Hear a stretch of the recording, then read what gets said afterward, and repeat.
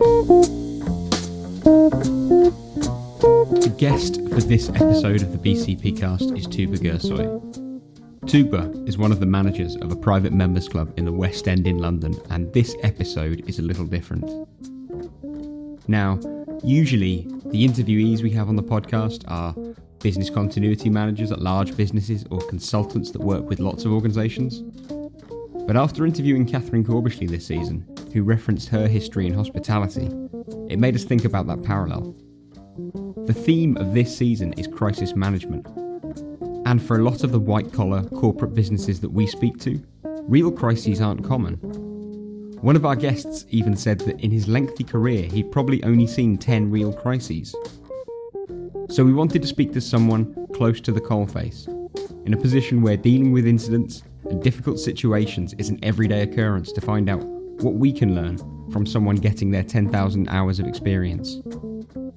Here's Tuba to introduce herself and explain why hospitality is such a good industry for us all in continuity to learn from.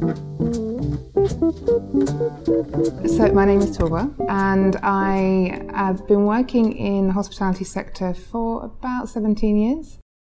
Interestingly, there's a kind of law in hospitality where if you're in management, everyone has to do their time in night shifts, which is kind of like a prison sentence at the time, but actually a really good opportunity for you to come into your own and know how to make decisions pretty quickly with some quite hairy situations. It was interesting to see how many of the themes we've discussed with the business continuity practitioners came up when talking to Tuba. We'll get to power failures, escalation procedures and exercising later, but for now, let's start with two lessons. Firstly, training to break your habits and condition new instinctive responses to alter how you make difficult decisions. And secondly, the importance of the review process to help you learn from your mistakes. I think the bulk of the training is actually to make you resilient to what could happen and to essentially restructure how you as a manager would make certain decisions and the rationale behind that. Faced with a live situation, sometimes that can go out of the window, but for years of training, if you keep hammering it home, something is going to stick. And every situation is one to learn from also. And so actually the hotel that I mentioned, they had a very detailed follow-up process. So they would log everything, either positive or negative, but it would then be reviewed the following day in the morning briefing as what could we have done differently? Was that the right decision? If it was, great, how are we going to follow up on that further, or is there any follow-up? And if it wasn't, we'd kind of regroup and then go through training all over again. Here's a great lesson, something the hospitality industry is particularly good at: reviewing decision-making in the morning briefing. When you're dealing with incidents every day, there's a lot of scope for review and improvement. This strikes me as a great indicator of the maturity of your continuity program. The first step for an organisation is to have a plan. The next step is to review, improve and iterate. That's the difference between an organisation that treats business continuity as a one-off project every 12 to 24 months and one that makes it central to their operations. One of the topics we discussed with Tuba was that there's a dark side to hospitality behind the polished surface that we as customers see. Staff have to deal with incredibly difficult situations, from drunk teenagers without chaperones to real threats to their personal safety. Hotels are great places, but then there's quite a darker side to it also that, most of the outside world don't really think about, and sometimes even more junior team members. Having seen some of those instances, it makes you a bit more resilient, but also cautious in all the kind of training that you give, not trying to scare people as you're training them, but just to kind of lay out the potential scope of the business that you're in. Tuba had a specific story to illustrate. One of the scariest moments, and I think the one that really made me understand the concept of protecting yourself before others, was this guest who had checked in previously and came down to the desk, again at quite early hours, without shoes on. That's fine, but was quite visibly intoxicated. And again, my colleague in the security team and I were asked to go to his room. When we got there, he was convinced that somebody had installed cameras into his room and was spying on him. So at this point, we're standing in the doorway. My colleague went into the room, just to appease him and just kind of check around and just say, look, no, everything's fine. He went on our radar pretty much straight away. There isn't much we can do. The kind of privacy of a guest room is quite a difficult subject to handle unless somebody is being quite violent or is clearly showing signs of, being disturbed or being able to cause harm to others. We can't always just call the authorities and say, hey, you want to take this person away? Because again, guest privacy is crucial to the business. Long story short, the guest came back downstairs and demanded that I go up, and he didn't want security. And again, we appeased him. My colleague was waiting in the corridor, probably about a metre away, so he was out of the line of sight of the guest. And the guest opened the door and he was like, you need to come inside and see this. And I said, I'm sorry, I can't. I can see perfectly from here. He was really, really insistent, and I edged in as far into the room as I could while still holding the door. And for 1 second, the door slipped from my finger and it shut, but I opened it straight away. My colleague was there. I knew that. And the following morning, because the property report every instant, anything that happens that's kind of suspicious or unusual is reported. In the morning, the director of security called me into his office and closed all the blinds, and he laid into me quite badly, basically saying, anything could have happened in that split second. You were trying to look after the guest, but you forgot about yourself. He could have had a knife, a gun. It takes 1 second for anything like terrible to happen. Don't do it again. And lots of tears. Later, it was agreed that I would never do that again. So, I try and train my team in the same ways. Like, you have to, the first thing you want to do is run to aid somebody and fix something, but actually people rarely assess the situation and the surroundings to gauge whether or not it's safe for them to even get near it. We've talked about duty of care in passing with many of our interviewees, but rarely is personal safety such a day-to-day concern as Tuba describes. There's a difficult balance here, in that Tuba's industry is hospitality. The job is literally to take care of her guests. But that should never be at the expense of the personal safety of its staff. This side of incident management can be completely alien to some organisations. For some, the main concerns are suppliers delivering on time and keeping IT systems online. Downtime costs and reputation damage pale into insignificance against genuine threats to life and safety. Let's return to the potential dangers to guests.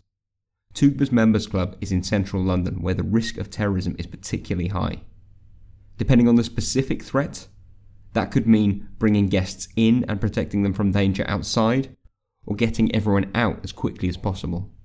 Any act of terrorism, as you said, is pretty key. We break it down into an evacuation or an evacuation. So if the threat is literally outside on the doorstep, we have a process for shutting down the building externally and keeping everybody in a certain part of the building that is the safest. And that's had the seal of approval from our health and safety advisor. But Tuba is not left on her own to deal with this kind of major issue. She's supported by the central London security infrastructure.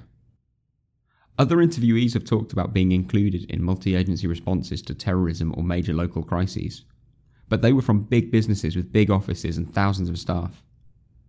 It might give you some comfort when you're next in central London to know that actually, even relatively small organisations like Tuba's are kept well informed about the current state of risk and are suitably prepared on how to respond. When the threat level increased in London with the events recently, the Met Police did a lot of work for particularly central London businesses, working with their security teams. Our security team has a kind of older sister company who are very closely involved with the Met Police, and they get regular updates. It's almost daily check-ins, and it's really comforting to know that there's that level of detail and, follow-up going on behind the scenes, because we've all seen the news and, Londoners are resilient. Yes, it's true, but it will always leave a kind of mark on somebody when they're stepping off that tube or going into a big building or a shopping centre. Security will essentially assess the risks associated or potential with the local area. That then gets discussed at a senior meeting, either training or it's decided then as to what happens. It could be that we don't inform our team on the ground, or because we don't really want to scare people off. They've already heard the news, they're already a little bit sensitive about it. We don't want to exacerbate the situation, so we might make a decision to say, let us monitor it. Maybe we put an extra patrol on, or maybe we double up on our staffing, but it might not be appropriate to raise the alarm. Or it could be the complete opposite. It might be appropriate to highlight the importance of something and to just make everybody doubly aware of their surroundings. I think with the kind of recent attacks in London, it was kind of suspicious packages, not so much, but also it was more kind of cars parked and left for long periods of time. We recently did an exercise where we actually put together a series of images that would trigger a response or a phone call to the security team. And essentially that's all we asked. If something doesn't look right, just make a phone call. Just say, you're not silly for doing it. And I think that's what people kind of felt like they don't want to kind of overdo it. As we've heard before, one of the most disruptive events in hospitality is a power outage. Unlike organisations with office workers who can be sent home and allowed to log into externally hosted systems, for hotels, a power outage is a showstopper. As such, you'd expect it to be one of the incidents that they are best prepared to respond to. Unfortunately, in Tuba's case, when she joined the business, they'd only just added hotel rooms to the members club and were yet to build out those response plans.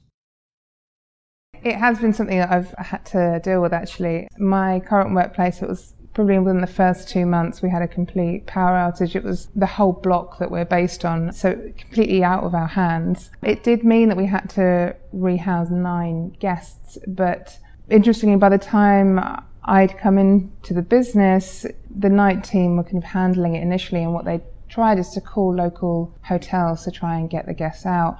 At that point, they didn't have an emergency response team. They didn't have protocols for what to do if this happens because we have hotel guests. The business previously didn't have hotel rooms, so it wasn't something that anyone needed to worry about.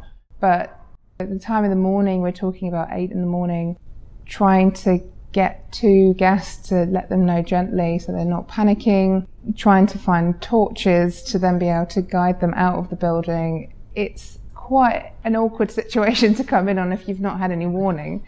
So since then, I have written a lot of guidelines and a lot of procedures. The team have been trained on what to do. And actually now, the call-out tree, we call it, because the security team are 24/7, they're often the first responder or the first to be aware of it. They then make 1 phone call, and that news basically travels down a chain of managers who then know how to deal with different aspects of the business based on their experience. So we now have that in place where if I get a phone call at 3 in the morning, I know that it's probably got to make some phone calls. So what follows neatly on from putting those protocols and procedures in place is testing and exercising.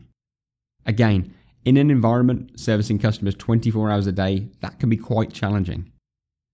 While we might all know the difficulty of getting our own staff and senior management to take part in exercising, it's probably not quite as painful as forcing a paying guest to leave their breakfast.